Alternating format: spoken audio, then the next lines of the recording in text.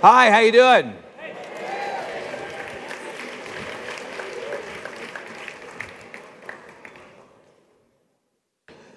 I want to thank you for sticking with us. What a great crowd. I should have said before the last panel that Google and Southwest Airlines were very generous in their support specifically of the first session, and they are as well of this. And I'm sorry to have not had that on my long list. That was fun, wasn't it? Well, this will be even funner, I promise. Now I'm pleased to introduce the last of our two closing keynote sessions, our National Media Roundtable, as always featuring big names and big brains and big personalities, putting the news of the day, the issues of the moment, and the tentpole topics that have been the basis for this weekend's program into context and perspective. We curate this session's lineup very carefully, and we have a great one for you this year. God knows there's plenty to talk about. The frame around our conversation is the fire hose of news, the disruption of everything we've ever been trained to believe about the presidency, the full-on transformation of politics into a reality show, and the persistent chaos that has come to be the new normal, or as I like to think of it, the new abnormal. Let me say a few words about our guests, and we're going to go. On my left, Cillizza, who is a politics reporter and editor-at-large at CNN, covering national politics under a self-styled vertical, The Point with Cillizza, which includes a nightly newsletter and daily Amazon Echo and Google Home flash briefings. Chris previously spent a decade at the Washington Post, where he founded the popular political blog known as The Fix, and he was an MSNBC political contributor. Long ago, he was the White House correspondent for Roll Call and covered gubernatorial and House races for the Cook Political Report. He's a native of Connecticut and a graduate of Georgetown University. Ben Domenech is publisher of The Federalist, the conservative online magazine, and host of its podcast, The Federalist Radio Hour. He also writes The Transom, a weekly newsletter for political insiders, and is a commentator who regularly appears on Fox News, CNN, MSNBC, and CBS's Face the Nation. Previously, he was a fellow at the Manhattan Institute, a senior fellow at the Heartland Institute, and a speechwriter for Health and Human Services Secretary Tommy Thompson and U.S. Senator John Cornyn. Ben is a native of South Carolina. He attended the College of William and Mary. Virginia Heffernan, journalist and cultural critic and co-host of the Slate Trumpcast, which if you were fortunate enough to be here for last night, awesome. She was here as part of the Trumpcast, a columnist for Fast Company and the author of Magic and Loss, The Internet as Art, which was published last year. She formerly served as Slate's TV critic, as a TV critic, magazine columnist, and opinion writer for the New York Times, as an editor at Harper's and Talk, and as a national correspondent for Yahoo News. She got her start as a fact checker for The New Yorker. We should all do that. A New Hampshire native, Virginia has an undergraduate degree from the University of Virginia and a master's and a PhD from Harvard. Indira Lakshmanan is a Washington columnist for the Boston Globe and the Newmark Chair for Journalistic Ethics at the Poynter Institute. During her career, she's reported from 80 countries on 6 continents. A familiar presence on TV shows like PBS's Washington Week and MSNBC's The 11th Hour. She's written for the International Herald Tribune, Bloomberg, and other news organizations. She began her career on NPR's Foreign Desk, and since 2015 has guest-hosted national NPR shows like Here and Now and The Diane Rehm Show. Indira is a graduate of Harvard University as well. Charlie Pierce is finally Charlie Pierce on the end, lead political blogger for Esquire, a regular contributor to the NPR programs Wait, Wait, Don't Tell Me, and Only a Game. He formerly wrote for the Boston Globe Sunday Magazine, and the Boston Phoenix, along with 2 much-missed sports publications, Grantland and The National. His works appeared in the New York Times Magazine, the LA Times Magazine, The Nation, The Atlantic, Slate, and Chicago Tribune. He's the author of 4 books, most recently, Idiot America. A native of Massachusetts, he's a graduate of Marquette University. Please join me in welcoming our awesome panel.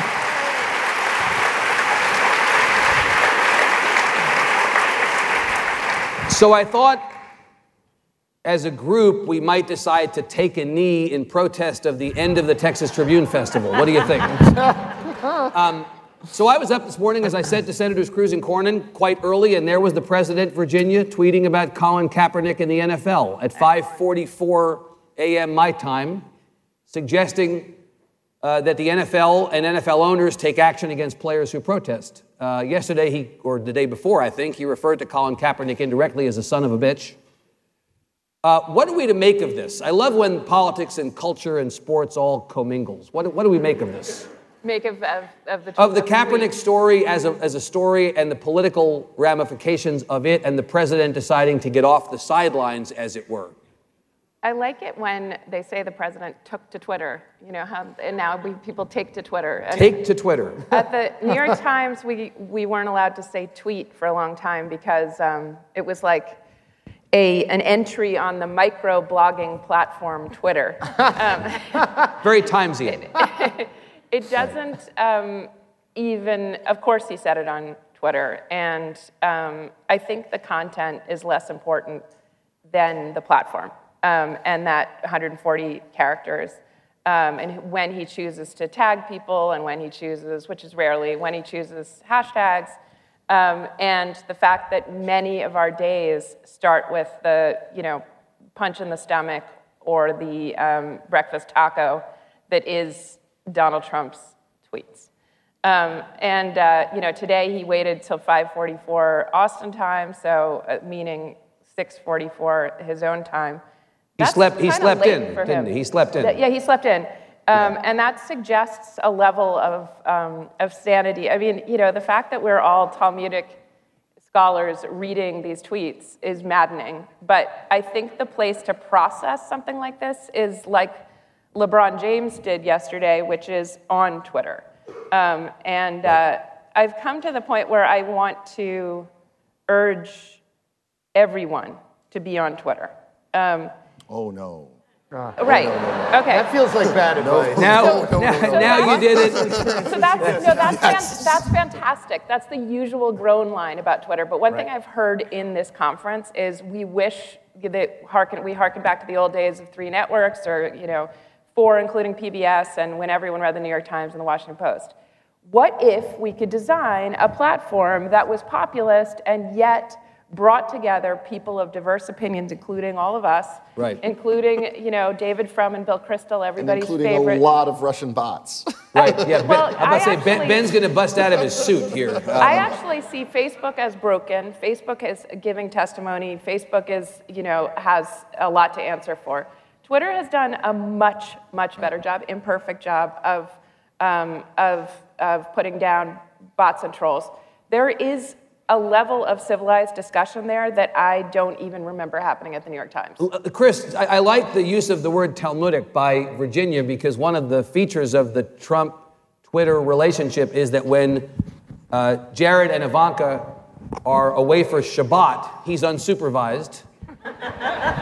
But there's sundown. I think the word you were looking for is unmedicated. No, I'm going to go with unsupervised. And so Saturday morning is prime Trump tweeting time, right? Well, remember, Saturday morning was March 3rd or 4th was when he did the "my wires are being tapped" tweet. Saturday morning. Yeah, that was a classic Shabbat tweet. So, but to Virginia's point, it's not that the president doesn't know what he's doing on Twitter. He knows exactly what he's doing. So I wrote a piece yesterday about Trump with the NFL and NBA stuff. And my long-term approach to Trump has been essentially that very quickly, there are basically 2 ways you can go with Trump, I think. One is he's playing 4-dimensional chess, that he understands the media landscape, he understands the political landscape better than any of us can see. He is playing a game we can't see,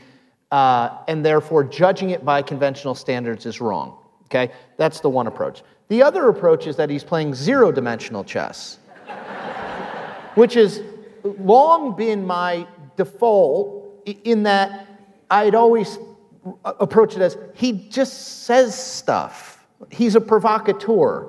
That's who he has always been in his life. He is someone who likes to be in the center of attention. He is someone who likes to say things. Now, what is, I think, very difficult in the wake of Charlottesville, in the wake of the campaign as related to David Duke, and then yesterday.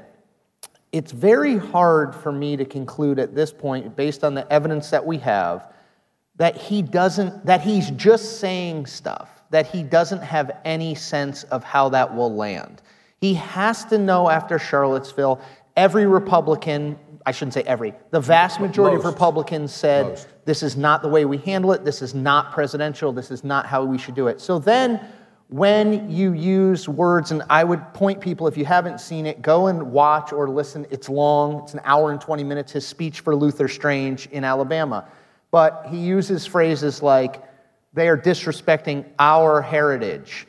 We can't allow this. Now, he is speaking to a crowd that is overwhelmingly white. I didn't see everyone in the crowd. I'm not going to say everyone in the crowd was white, but the crowd is overwhelmingly white. Well, the reason you didn't see the crowd is because CNN won't show the crowds. I saw, of course, he always says that just as CNN is showing the crowd, but that's, but I don't know how you can conclude that he is solely just saying things now because he is not, I don't believe he is a dumb man. I don't believe that. I believe he understands how the media works. I believe he understands how he is perceived. And I believe this stuff, I just don't see how you reasonably can conclude he's doing it he's just saying it. He's doing it by accident. Indira, this is the predicament that everybody in the press and not in the press has had during this entire dance with Trump, going back to June of 2015. It was, and I think that's the Selena Zito line, which is over-quoted, but I'm going to contribute to that problem and over-quote it again, is that critics of Trump's, including the media, often take him literally but not seriously, and the people out there who like Trump take him seriously but not literally.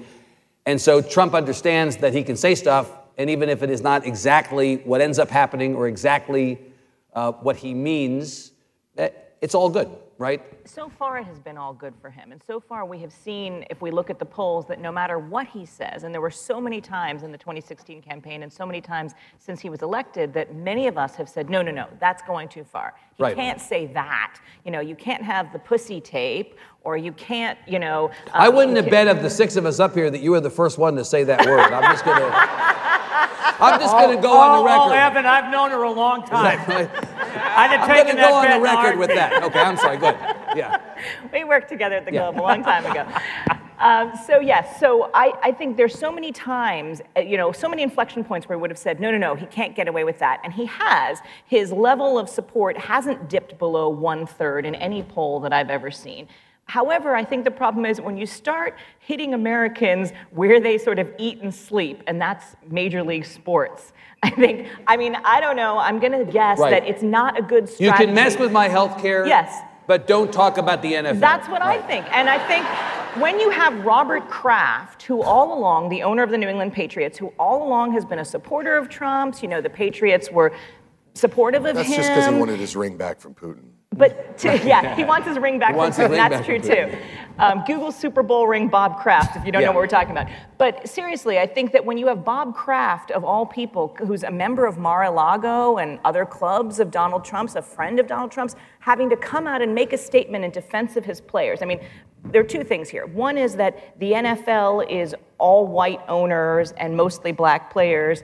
The NBA is a little bit different. It's always been more activist. The owners have sided more with the players who are also majority black. I think that when you have both of those, leagues coming out and saying, whoa, what about the First Amendment, Mr. President, or other words, and seeing so many players yesterday taking to Twitter themselves and tweeting out their disgust and their irritation, I think at some point, I don't know, sports is kind of a sacred thing in America. Well, in fact, we think we're going to see today, there's apparently word of a mass... the Jaguars... it's just going to encourage more people to The Jaguars and the Ravens have already done so overseas. Right. So it doesn't count, right? Exactly. Well, but it's worth noting, by the way, that the Jaguars owner donated more than $1 million to Trump causes, so too. Bob Kraft is certainly more high profile, but the NFL ownership is a small group of 32 people, largely who were supportive of Donald Trump. And at least one who's now a Trump ambassador. So, the fact is they're very close.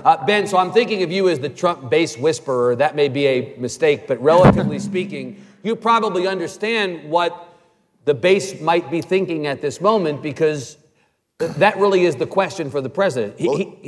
How has this affected him? Well, let's back up for a second. So just in terms of the Kaepernick situation, which I don't think that you can extend to the rest of the folks who are going to be kneeling today in reaction to what Trump is saying, I think Kaepernick made an error which is fundamental to his cause. And I say this as someone who is overwhelmingly supportive of criminal justice reform, who has been very critical of the arming of police forces across the nation, believe that it's terrible that you have small towns that have SWAT teams that are essentially armed as if they're in the military, et cetera. The fact is that if you look back at our history, Frederick Douglass, Martin Luther King, and every successful civil rights leader has essentially made the argument that America is a good place and we would like to be included in it. That's the difference between him and those who have essentially stood up and say, this flag stands for a shithole that treats my people terribly. That's your interpretation of the Kaepernick position. And that, I think, is how people are interpreting the Kaepernick thing, which is not actually what I think he intended to do. I think he intended to say something about the way that cops treat black Americans, which is important and ought to be made, a point that ought to be made. But the point, if you go back and you read the parts of Martin Luther King's speech from the Lincoln Memorial that are not frequently quoted, one of the things that he really emphasizes is America is a good place and we would like to be included in it. This is a check we are not able to cash. Ben, but you know, Senators Cornyn and Cruz, who were here before, when we talked about Colin Kaepernick, they said, actually, this is not about race and criminal justice. This is about disrespecting first responders. Yeah, I just don't really buy that. I mean, well, I don't think it's about disrespecting the flag either. Well, but I think that's how viewers interpret it that way. And for example, you know, Frederick Douglass was all in favor of William Lloyd Garrison burning the Constitution and calling it a pact with the devil on the steps of the Massachusetts State House. I mean, there's a lot of ambiguity here. Charles, you know that. You know that he came around and rejected that later and said that he thought that was wrong. He then became a defender of the Constitution. Well, he became a fulfiller of the Constitution once the Reconstruction amendments were passed, and then was horrified when the government reneged on that particular promissory note. Charlie, you're a sports guy by disposition, although that's obviously not all you do and not all you've done. But you know that activism in sports is a long tradition in this country. I mean, I was just reading today, and I'd forgotten this completely, that Mudcat Grant refused to stand for the national anthem in 1960. This is lost to history. Right. And then you start going through everything else, and Muhammad Ali is kind of sui generis in this regard because he became such an enormous international figure. But Tommy Smith, people remember Tommy Smith and John Carlos at the '68 Olympics. What they don't remember is that the three Americans who swept the medals in the 400 meters that year went to the stand wearing black berets. What they don't remember is Wayne Collette and Vince Matthews in 1972, who demonstrated on the victory stand in Munich. What they don't remember is 1968, when Vera Kozlovska, a Czechoslovakian gymnast, refused to look at the Russian flag during her medal ceremony because the tanks had rolled into Prague like a month and a half earlier. So, I mean, I have, these are large public spectacles. Large public spectacles are wonderful venues for making your point. Now, are you effectively making your point? We're going to have to see. But I'll tell you what, I never thought I'd see athletes in 2017 as generally opposed to something as they have been over the last 2 days. Right, and Ben, the thing that we're not talking about, and then I want to go to Virginia on how this extends over to the president's overall popularity, right? Ben, the other thing we're not talking about is Steph Curry making a statement on behalf of the Warriors that he was not entirely good with the White House invitation, and then the president saying, well, if that's the case, if Steph Curry is wavering, then I withdraw my invitation to the Warriors. I mean, we really are in bizarro world, are we not? Well, but let's keep in mind, I mean, over and over again, the president, prior to becoming the president and still as the president, has used this constant culture war to his benefit. Yes. It is tribal. Arguably, he got elected on it. It is tribal. Right? It is partisan. He uses it, and he does it in a very. I agree with Chris. I think he knows how these things land and the messages I think send. The one thing but let me just say, I think that the problem is that over time we've seen America become more and more tribal and divided in a lot of different ways. And the president feeds a lot of those things. But I also think that the constant freak out over what the president does also feeds those things. Yeah. And that's the problem that we currently inhabit, which is essentially that the way to get out of the current predicament that we're in is increased social bonds, neighborhood, the ability to see over the different lines that separate us. Donald Trump won the presidency by winning about approximately 200 counties out of the 700 that voted for Barack Obama twice. Hillary Clinton won 6 of the 2,000 that never voted for Barack Obama. That has to change in order for the country to be able to communicate with each other and to have the ability to have bonds of neighborhood and community that lead us to trust our fellow citizens and not view them as people of a different tribe who are coming to smack you down. Virginia, give me a minute. All of this notwithstanding, right, the president still is a figure who is controversial and who is not entirely popular within the broad swath of this country. I mean, the guy's approval ratings are at the moment at the lowest level for a president at this point in a presidency in 71 years, according to a new Washington Post ABC News poll, has the president's popularity at 39%, the lowest of any president at this point in office in 71 years. And that's an affirmative move for people taking those polls. That's not, I mean, if you think about that, the majority of Americans don't know what the First Amendment is. So they're called up and asked, do you approve of this president? That used to be tautological. There used to be almost no way out of that question for the majority of Americans. Of course, you approve of the president. And now affirmatively to say, I don't approve, is almost to say, I disapprove. And I think that it's been almost a violent affront on Americans to have a president like this who not only, who constantly restages his transgressions of norms. So it isn't as though he accidentally expresses disapproval of the NFL and then has to dial it back. Walk it back, right? Yeah. He is constantly telling us that he has a locker room way of talking that has been behind closed doors, and now the duct tape is off his mouth, and he is allowed finally to say the misogynistic, racist shit that everybody actually says behind closed doors.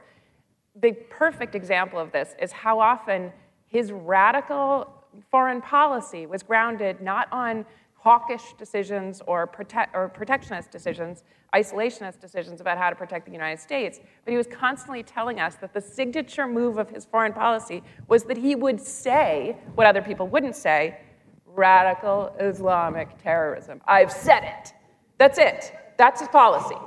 And his policy, about women is, I've been held back for so long, forget political correctness. I'm going to comment on women's looks, on their fuckability, on whatever. That's, the way I talk. And Really slipped that one. That was. Really? I was like, was that? Yeah. Yes. Just took a minute. I got it now. You guys who I'm with you now. You guys who do so much TV. We've got an R rating at Trumpcast. But Virginia, do you keep in mind? I mean, you look at that UN speech, a UN speech that was applauded by people at the Weekly Standard, at Commentary, at Bloomberg. Eli Lake at Bloomberg said, I felt like I was listening. I could close my eyes. I thought I was in an editorial meeting with Bill Kristol, listening to that UN speech. Isn't this an example where for all the different things that he said during that campaign, this is just one more example of that in Washington, the swamp drains you? Yeah, he's had, 2 days that he became presidential. And in a way, those are also spiteful acts. Because he acts against type briefly in order to, keep us on our toes. You brought up chess, and this question of, is he crazy or crazy like a fox? That we're always, that's partly the new abnormal. It's like the constant questioning of ourselves of, do we have a madman for a president? Is it him or is it us? Right. A Putin-style operator that, is acting in this way to, He's the dog who caught the car. Yeah. Right. Well, there's this intelligence gap between what we imagine the Kremlin's up to, which is very, very complicated, and Facebook's hack and Cambridge Analytica, and then there's your very unwell uncle making all this noise, right. And that conflict, I think, is part of what's given this time this uncanny, abnormal. I'm going to go to Indira and then Chris. Indira, this is an interesting thought because it relates actually back to the president's comments on Twitter this morning. Subtext has now become text. Right? Yeah. The president has Nothing is left unsaid. Right. The president is now, in his unwillingness to leave anything unsaid, given license to other people to leave nothing unsaid. And he's unleashed what may have actually been just below the surface in a lot of communities around the country. And that's why we're now seeing so much. I would submit why we're hearing so much that is so surprising to us, but the reality is it was there, it just was... No, it was, I mean, I want to comment on that, but I don't want to step on Indira. Go ahead. Right. Well, no, I was just going to say that throughout the campaign, we talked about how Donald Trump was using a dog whistle to, to supporters who felt white cultural dislocation, to racists. I mean, I think he's thrown away the dog whistle and it's just the air horn now. Yeah. It's just out there. He's saying it. And I'd just like to point out to, people who might not have noticed this, Jimmy Kimmel for days was hammering the president and the Senate over Graham Cassidy, over, repeal of the Affordable Care Act. The president never came onto Twitter and attacked Jimmy Kimmel. Tom Brady, the quarterback of the Patriots, who, had been supportive of Donald Trump, his owner was supportive of Donald Trump, decided not to go to the White House. And Donald Trump didn't get on Twitter and say, that Tom Brady, I'm uninviting his So what do team. you take away from that? Race. I mean, it's inescapable. Yeah. Well, it's inescapable that, I'm sorry. Let her go. We'll get you back. Absolutely absurd. I'm sorry. Ben, we'll get you back in. Let her finish. We'll get you back in. The fact that Sarah Huckabee Sanders came out onto the podium and told ESPN, you should fire Jamel Hill, and the fact that he would, come out against Steph Curry in a way. I mean, he has not attacked white people who have done these things. He has attacked black people. Now, Chris has written about this, and I completely agree with him. And the code words of our heritage, disrespecting our heritage. It's as if he's trying to tell these black athletes, you should be grateful. You're making all this money. You should be grateful and just shut up and do your job. Even Secretary Mnuchin saying, do it on your own time. Wait a second. So does that mean the First Amendment only applies between 9 and 5? I'm not quite sure. It doesn't make sense. That's not how it works in America. When I was following the campaign, I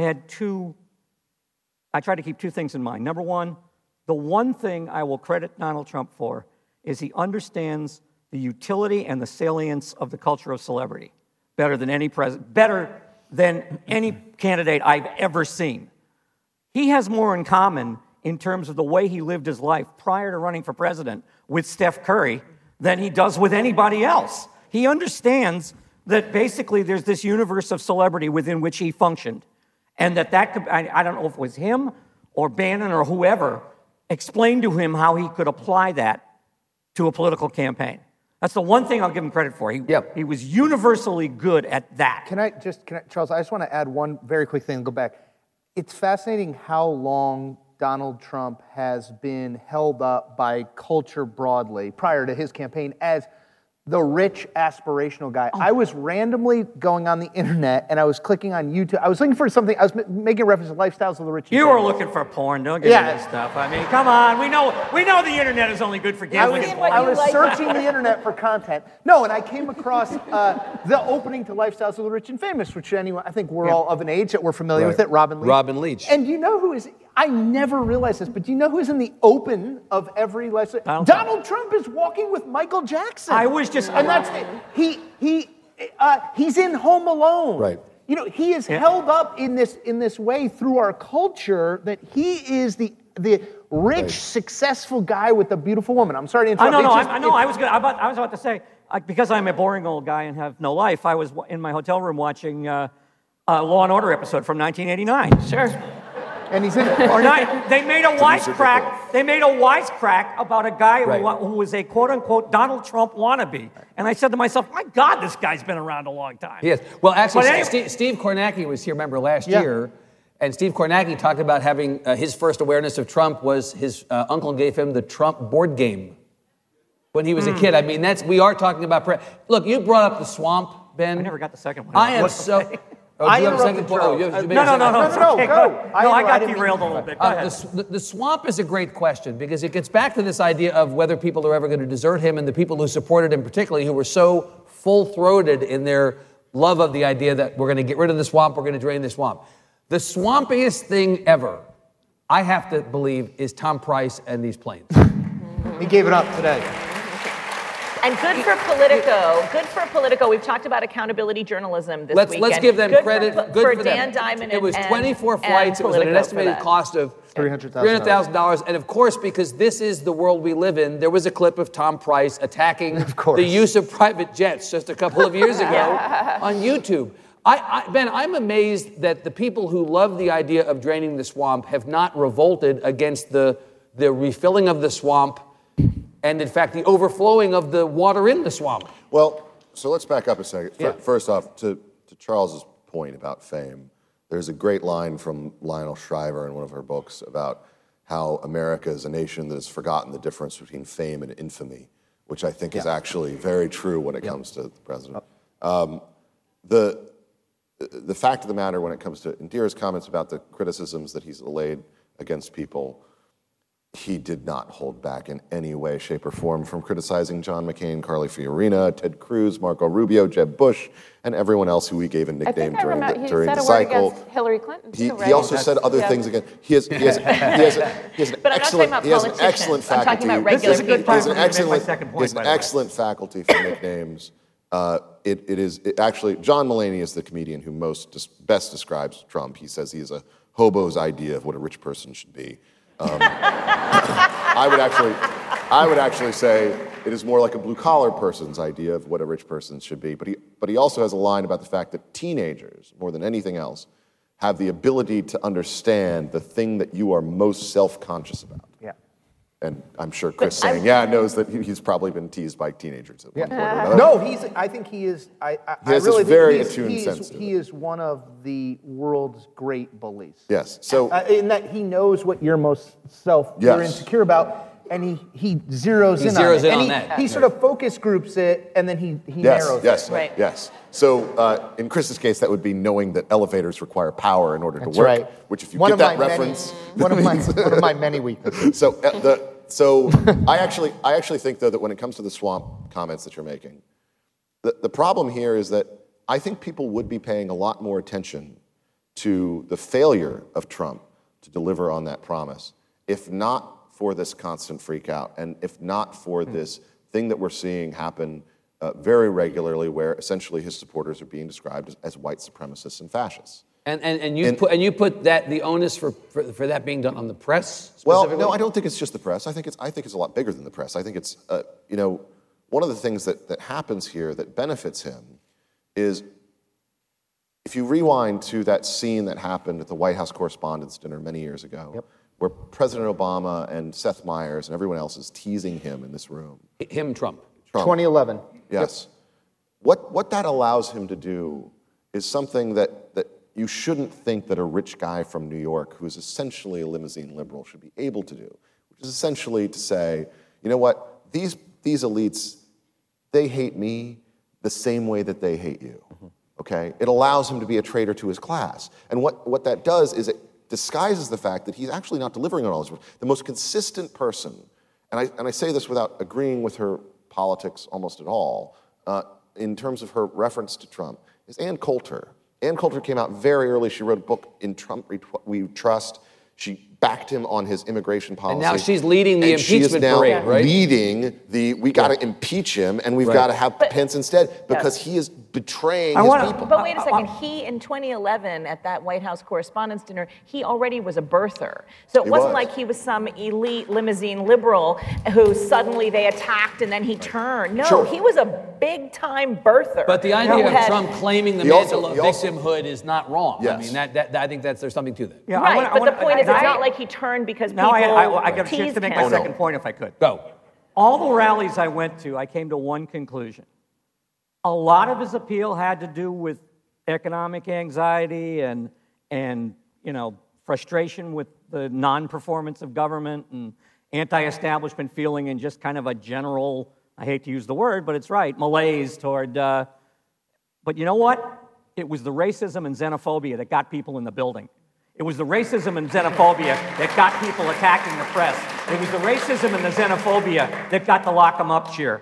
Racism and xenophobia was the guiding principle of the 2016 Republican National Convention, and I will never budge on that. And I gotta say, that is why the wall and the Muslim ban have been his most abiding and popular policies. Because they played feed into that. Virginia, this is a question that I'm obsessed with. To what degree did the media or elites or whomever drive people into the arms of Donald Trump through a version of what Ben is talking about? So I want to come back to the chess reference, Chris's chess reference. Sure. If you are already on Twitter, if you're thinking of getting on Twitter, for your first follow should be Garry Kasparov, the chess master. Oh yeah. He's a dissident and he's highly He was critical. tweeting about Trump this morning in response to the Kaepernick stuff. Yeah. Yeah. So he's an incredibly interesting Twitter player, along with an interesting chess player. I mean, he doesn't hold a candle to me. We've played many times, and I usually win. But we had him on Trumpcast, and he was talking about this old saw that Putin plays chess, and somebody else in one of the aphorisms, it's Obama who plays checkers. And what he said is, Putin doesn't play chess, he plays poker. That's an elaborate analogy. I refer you to the Trumpcast where he spells this all out. But I think that what Trump plays is what's called park chess, as opposed to tournament chess, which is what Kasparov plays. Tournament chess, as you know, is like incredibly well thought out. The person stays really still. They're thinking mathematically. They're thinking ahead. Park chess, the way you win at park chess is you lean forward, you turn on the timer, and you intimidate the shit out of your opponent. You force errors. And park chess players can sometimes beat tournament players if a tournament player is unstable, like if they can easily be thrown. Someone like Kasparov obviously can keep his bearing and keep math in his mind and not worry that someone across from him is saying he's got bleeding plastic surgery or he's fat or whatever. That's not going to throw his game. The problem with the media is we play tournament chess. We think we're swampy in the sense that we have a technocratic idiom that bugs everyone and seems elitist. We sound shrill like Hillary Clinton. We're not charismatic. And the reason everyone likes park chess players is, they're like hotheads and they're emotional and they're always leaning forward. And we, unlike Garry Kasparov, had our game thrown by the constant, violence and psyops of a park chess player. I love that analogy. I do think... I love that. Yeah.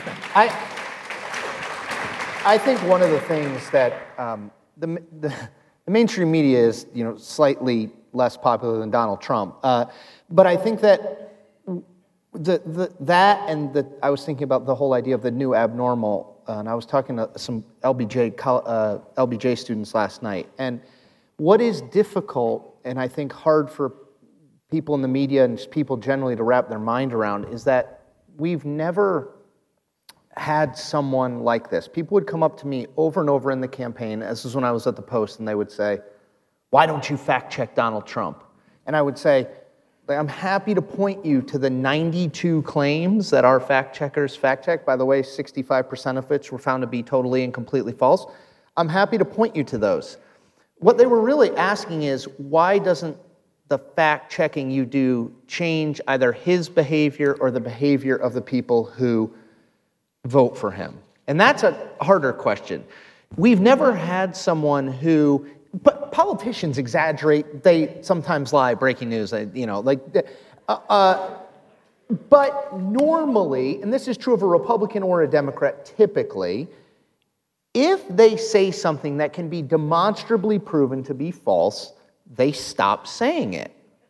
Most do. I mean, they do. Particularly when you get up to a certain level where there's national media scrutiny and the national media is like, the facts are X and you are saying Y. They mostly will stop. He doesn't do that. Right. And that presents a real challenge because the problem that we have as the media, just quickly, the problem that we have as the media is we do fact check him. We write all the time, look, no, there weren't Muslims on 9/11 on buildings in northern New Jersey. No, Ted Cruz's father did not take part in the assassination of John Kennedy. No, his inauguration crowd was big. We do all that stuff, but if 35 or 37 or 38% of the public doesn't believe us because we are who we are, what are we going to? We're going to quit as the media and then reform as some other thing? I mean, that's the challenge. I remain very concerned I'm actually working about the on roving this issue. assassin menace of Rafa. Yeah, Indira, you are working on this issue. I'm actually working on this issue. Through your because Newmark, At Poynter. your Newmark chair door at Poynter, you're working on this issue. Right, I'm actually working on this issue, which is figuring out, working with newsrooms, working with thought leaders about ways that we rebuild public trust with the media. And if you look at the figures, Gallup started surveying public trust in the media back in the 70s, and it's been a line like this that has gone down since the 70s. It was at an all-time low last summer in 2016. It actually has gone up a little bit. The sort of the Donald Trump attacking the media as fake news, and that whole thing has actually not only led to an increase in newspaper subscriptions for papers like the Washington Post and the New York Times and others, it has also led to a little blip of increase in trust in the media. But I think there's a much larger problem here. We could have a bigger conversation about it. Newsrooms have to do things that convince people that they're actually invested in people's communities. Yep. Local news and the death of local news has a lot to do with this. That is why organizations like the Texas Tribune are so important. The idea of being invested in your community is key. And there is no question that solutions journalism, and I don't mean like, puppies and kittens. No, I mean like solutions journalism that takes hard looks at what are the things that work in some places and how can that be applied somewhere else. That's the kind of journalism that builds trust. Local journalism is the kind of journalism that builds trust. I mean, there are a whole host of reasons we could talk about why trust has gone down. I think part of it was the rise in right-wing talk radio, the FCC, the end of the fairness doctrine, the sort of Rush Limbaugh, Fox News, the way that the rise of cable and right-wing talk radio led to this sort of, hyper-partisanship that we now see echoed in the digital space. And it has allowed people to think, well, I'm going to believe that. I'm not going to believe anything else. I believe my media. I don't believe the media. That's a larger problem. But what Chris was saying about the fact checks is another really important point, and that is that the studies show that, and the Washington Post has at this point fact-checked as of a month ago, over 1,000 false or misleading claims uttered by Donald Trump since he took president, and the average, according to the Washington Post fact-checker, is almost 5 a day. It's 4.9 false or misleading claims a day. Now, the point is that when you look at the studies on fact-checking, you can convince people that a particular fact is false, but you can't change their behavior. They'll say, okay, well, so Donald Trump's not right about refugees causing more crime or killing Americans, but I'm still going to vote for him because that just sounds right to me. Right. So that's the thing. It changes their opinion about that thing, but it doesn't change their vote or their mind. I want to ask Ben about a version of this, but I'm understanding the time we have is limited. We have microphones in the aisles. We'll go to questions from some of you here in just a couple of minutes, so please line up, if you would, on either side. And we'll be happy to bring you into this. Ben, Steve Schmidt, the strategist and commentator, was here earlier in the Tribune Festival weekend, and he made an observation about the divide, where the media gets the Trump voters wrong, is that the media looked at this election through the lens of a vertical line, left and right, when in fact the correct way to think of it is through a horizontal line. Above the horizontal line were people who benefited from the system. Beneath the horizontal line were people who were screwed by the system. And that's why the Bernie Sanders voters and the Donald Trump voters actually found common cause to some degree during this campaign, possibly had more in common with one another than they did with people in their own parties, because they were all below the line. And that maybe the Trump voters don't care so much about lies or about a particular policy that goes against something he said, or not draining the swamp, because at the end of the day, they still feel like the system is screwing him and they have the best chance of getting that rectified by him. So Schmidt isn't wrong, but what I would do it a little bit differently, which is to say that I think that what you actually saw, in this past election is that the culture war matters in a much more significant way than I think we've appreciated. And after the last election, there was a wave essentially of commentary about the future that basically said, old white people in America, your time is over. You are inevitably going to pass away. It's all over for the Anglos. After That's right. 2012. Yes. Yeah. After 2012. Well, there was a Republican autopsy that effectively validated that theory. And that basically said, we are in a post-apocalyptic era for the culture war, which is what drives people like social conservative evangelicals who had insisted that it was important that the president be a prayerful man with God in his heart into the arms of this post-apocalyptic bully who will be a bully on their behalf.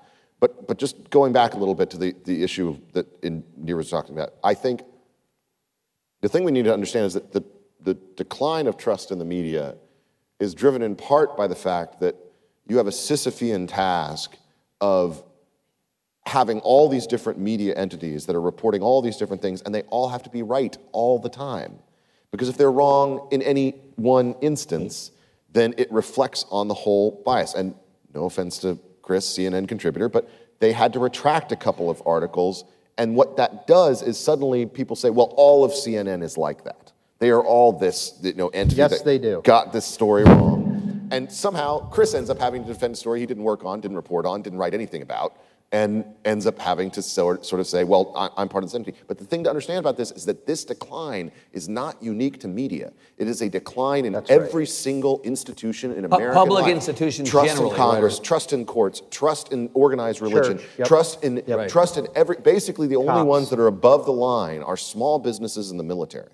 And that decline is something that has been a general social trend since Watergate, is going to continue. And unfortunately, unless you have institutions that ultimately prove themselves to be healthy and part of society in a beneficial way, we're not going to see that turnaround, and that's going to lead to more and more tragedy. Charlie, quick, and then we're going to go to questions. I understand that. I understand that's the situation where we are. I don't think you can ignore the fact that this decline in trust in institutions, particularly institutions of government, began in the late 1970s and 1980s when the Republican Party committed itself to a philosophy that government was something alien, that drove people away from government on every level. Ronald Reagan's first inaugural, government is not the solution, government is the problem. In this country, we are government. And if we decide that government is this alien entity and we become convinced of that, of course trust in the institutions is going to decline. Not that the government itself hasn't conspired in its own demise in a lot of ways. I think the Iraq War, Katrina, a failed stimulus, a failed approach to trying to get this. We're going to bring questions in from this group. Bob, we'll go as long as we can. One side, the other side. Take as many as we can. Bob. All right. We all know we're dealing with a man who, if he is not being talked about daily, feels he does not exist. He ceases to exist. So Steve Bannon has said in the book, The Devil's Bargain, and since then, as long as we can keep the conversation about race, as long as the Dems talk about race, we win. And I think that is the game plan that's going on, which many of you have already touched on today. But that is the bottom line, is the permission to hate and the permission to be a bigot in America as your inalienable right. Started with Reagan. It started with Reagan. Let me give Cillizza an opportunity to talk about that. It's amazing, 50 odd minutes of this conversation, first time Steve Bannon's name has come up. Yeah. Right? Yeah, How pernicious an influence was Bannon in the first months of this administration, or did we overstate the degree to which Bannon drove the train?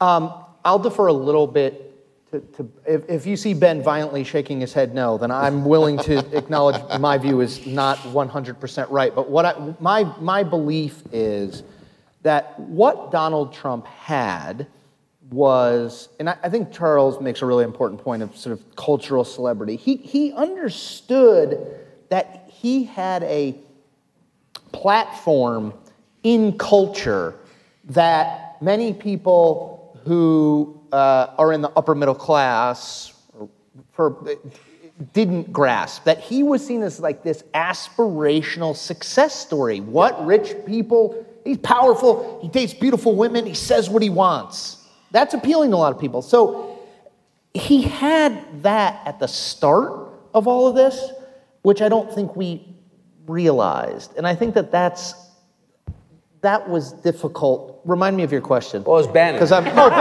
Here was I'm doing my whole. It's okay. Okay, good. Now I'm back. Bannon. Breadcrumbs, buddy. I Where'd like he go? breadcrumbs. What happened? He was thinking about I stayed out too late last night. Bannon. So what Bannon does is Bannon gives him. He has this vague sense of like alienation, which is weird because he's a rich guy, and like I've been screwed. I think his MO always is outside looking in. My dad was a developer in Queens, but he never went into Manhattan. I went to Manhattan, but they never accepted me, so I had to start my own clubs. I went to Washington, and they laughed at me as a serious presidential candidate. Victimhood. Yes, Bannon gives that sort of bubbling of just random thoughts a framework. Right? Bannon has been in that place for a long time. The elites they think they're better than you. This resentment, this victimhood. So Bannon provides the architecture on which Trump hangs these beliefs. Because the truth of the matter is, you can disagree whether Trump's a limousine liberal or not, but Trump is not a conservative Republican prior to running for office. And I'm not totally convinced as a conservative Republican now. His views don't fit. This is another abnormal. We're used to fitting all views on Ted Cruz to Sheila Jackson Lee, right? On that broad spectrum. His views are like over here. Right. Right? They don't fit on this linear perspective. Yeah. And I think so Bannon gives him the architecture, the structure on which to put it. That's why Bannon leaving, it was painted as, Donald Trump has, I think, mainline Bannon. Like, he has taken the lessons of Bannon in, and I don't think that will go away. Ma'am. So I have a question about how the media can stop being manipulated by Trump. When you think about his control of the discussion and control of the stage every day with all these tweets, he's sort of making reality into reality TV. Questions, what are you going to do about it? Virginia, what about that? Do we own that? I love this question. I think that there's no dispute that the media, as Joey Ito says, who's on the board of the New York Times, that the New York Times became a pawn. It wasn't writing about the pawns. It became a tool of certain Kremlin psyops, including seeding certain ideas and hashtags and memes into the language. And then also the constant assault of this reality star, who, one of his moves on The Apprentice was to address one person and make them feel like they were going to get fired, and then fire the guy over here for speaking up on his rights. So it's like that mafia thing of like, I'm going to shoot you. No, I'm going to hit you in the head with a baseball bat till your skull is crashed.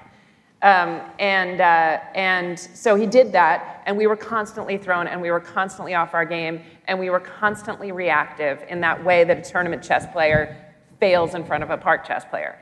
These are the two solutions. One is, and I'm sounding like, I am a neoliberal corporate shill, but I am about to shill for Twitter one more time and say, the threaders on Twitter, so this is a particular use of Twitter where you stack tweets on top of each other, have managed in some cases, and these people are professionals, they're often not journalists, people from the intelligence community, former federal prosecutors, lawyers, that you'd think that like the death of expertise, as Tom Nichols calls it, would make you not interested in someone whose bio says he's got a PhD in foreign policy, or he, like Ben Wittes, writes for Lawfare and is an expert on national security and the law. These are the people, we think that Twitter is about this Copernic bullshit.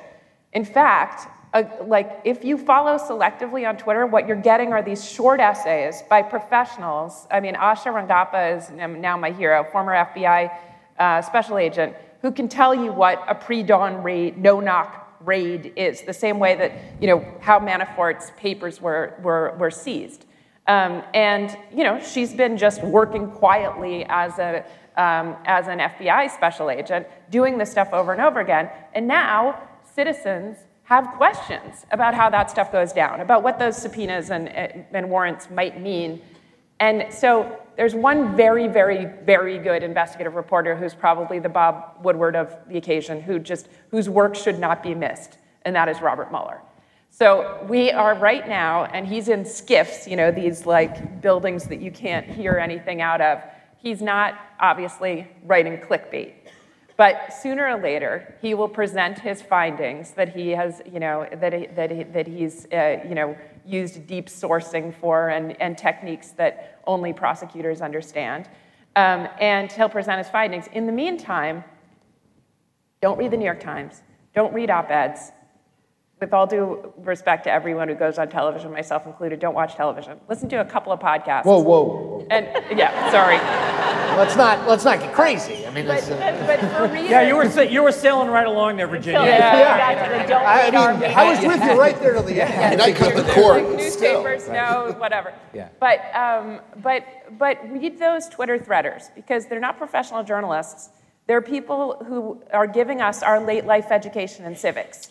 Follow Lawrence Tribe, follow Noah Feldman, follow people follow Asha Rangappa, follow Susan Hennessy, follow Molly McHugh, follow Bill Browder. Do us a favor. After this event is over, Yeah. tweet out a bunch of these follows with the hashtag TribFest. Oh, you got it. I mean, they are the writers and reporters of our time. Sir. Thank you. Let's talk about money. Talk about Media, money. Money. Media is giant business. The major media outlets are controlled by about 5 or 6 corporations. When CNN hosted the second Republican debate, their advertising rate for that time slot went up 40 times. Not 40%, 40 times. Gretchen Carlson gets paid $20 million. Roger Ailes gets paid $40 million as an insurance policy on the Fox brand. Question. Megyn Kelly can turn down $20 million from Fox. Talk to me about the money in the media. You guys are business people. You work for businesses. They have to make money. Trump made the pitch, and you all know this, to all the network heads and all the newspapers. Whatever you think of me, I generate clicks, eyeballs, revenues, and ratings. I'm a broken record here, but there is one place where people are doing pro bono journalism and they're really not getting a dime for it. And it is okay, but let's put that aside. I get it. Okay. Put it aside. Let's go to the mass media that's all about money. I want to ask Charlie Pierce, who I suspect is probably skeptical of corporate media generally, to answer this. Well, yeah, except I've worked for it my entire life, starting in 19. But no. I started. One of the things that I'm grateful for is that I began my career and spent 5 glorious years at the Boston Phoenix, at an alternative newspaper. Which was sort of the internet for you kids of its time. Mm-hmm. And there was even the alternative there press, was even Tinder part of it. because the alternative press grew in the same way a lot of the internet grew, which is basically a skepticism of what was then the mainstream media. We did stories that were being ignored. We could write differently than the mainstream media could. So yeah, I mean, I think that corporate consolidation of the media is enormously dangerous. That being said, I work for Hearst Publishing. You know, I mean, that's just the way it is. I have never had any corporate interference in what I've written, but that's because I work for people who understand. As is the rules of a debate, as would be the rules of debate, Cillizza has been name-checked, and so he needs to get a chance. I want to give him an opportunity to respond. I mean, CNN is a large corporation owned by another large corporation that may be owned soon by another larger corporation. If it gets federal government approval. Right. Yeah, right. That's why I said if. Does that inherently impede your ability to be fair and to hold people accountable? No. That was weak. People would always say. Honestly, I feel it less at CNN than in terms of questions than I felt it at the Post in the Bezos era. People would always call because Trump made this an issue and say, call me, email me, and say, "Oh, did Jeff Bezos tell you to write that?" My response always was like, "I'm flattered that you think Jeff Bezos knows who I am." Number one. So my thing is, and I suspect everyone on the stage would say something similar, is the day that corporate concerns or the business side of the operation tells me not to write something, that's the day that I walk away. I mean, that's the, but until then, I feel as though, as long as I am unconstrained in doing what I'm doing day in and day out, I mean, I don't spend my days writing anti-CNN screeds, right? And maybe if I did, they would kind of put the hand on. But otherwise, you're free to do whatever you want. No, yeah, I mean, like Jeff Zucker is the president of CNN. He has never once said to me, now I've worked there for 6 months, it's a small sample, but he has never once said to me or even broached the possibility of me not writing something because he disagreed with it or because there was some, I mean, when it's Time Warner, there's a million, he's never broached that. And candidly, I wouldn't have gone to work there if I thought he would. So what's hard is I know from the outside, it's like all these big corporations, they own everything.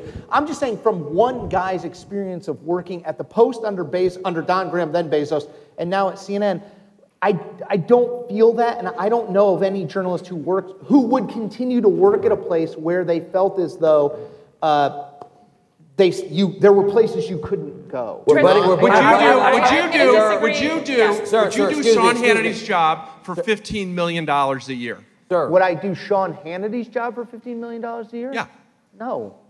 I like my job. We're butting up against the end of our time, which unfortunately always happens. I want to let Ben. Ben was asking if he can get in. So I don't want to speak ill of anyone on this panel, but do not make the mistake of overestimating the importance of cable news. Cable news is not watched by the majority of Americans. It's not watched by a lot of Americans. Okay. I think more people. More people. Oh, I'm sorry. Ben's mic is. I think technical issue. More people watch CBS, God forbid, right, than cable news. Fox News.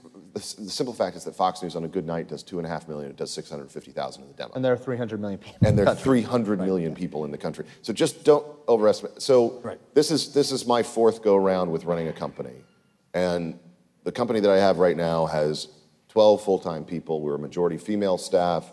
We're a quarter minority, and we have been around now for 4 years. We have people who have contracts with CNN, Fox, CBS. We are consistently in all these different other mainstream publications, including the New York Times, The Atlantic. We're on NPR, et cetera. And this is the Federalist, just to plug it, and also follow it on Twitter. Thank you. But the point I would just make is we are in a period of incredible disruption in the media landscape. If anything, I would be much more confident now that corporate America is not enabled to direct the fortunes of media companies from a top-down level than we were 10 to 15 years ago. Well, we have that disruption happening. It's good to know that at least we can find something relatively positive and upbeat to end on. We are at the end of our time, unfortunately, both for this panel and for the 2017 festival. Give them a big hand. Give yourselves a big hand. Thank you. And we'll see you next year. Thank you very much. Congratulations.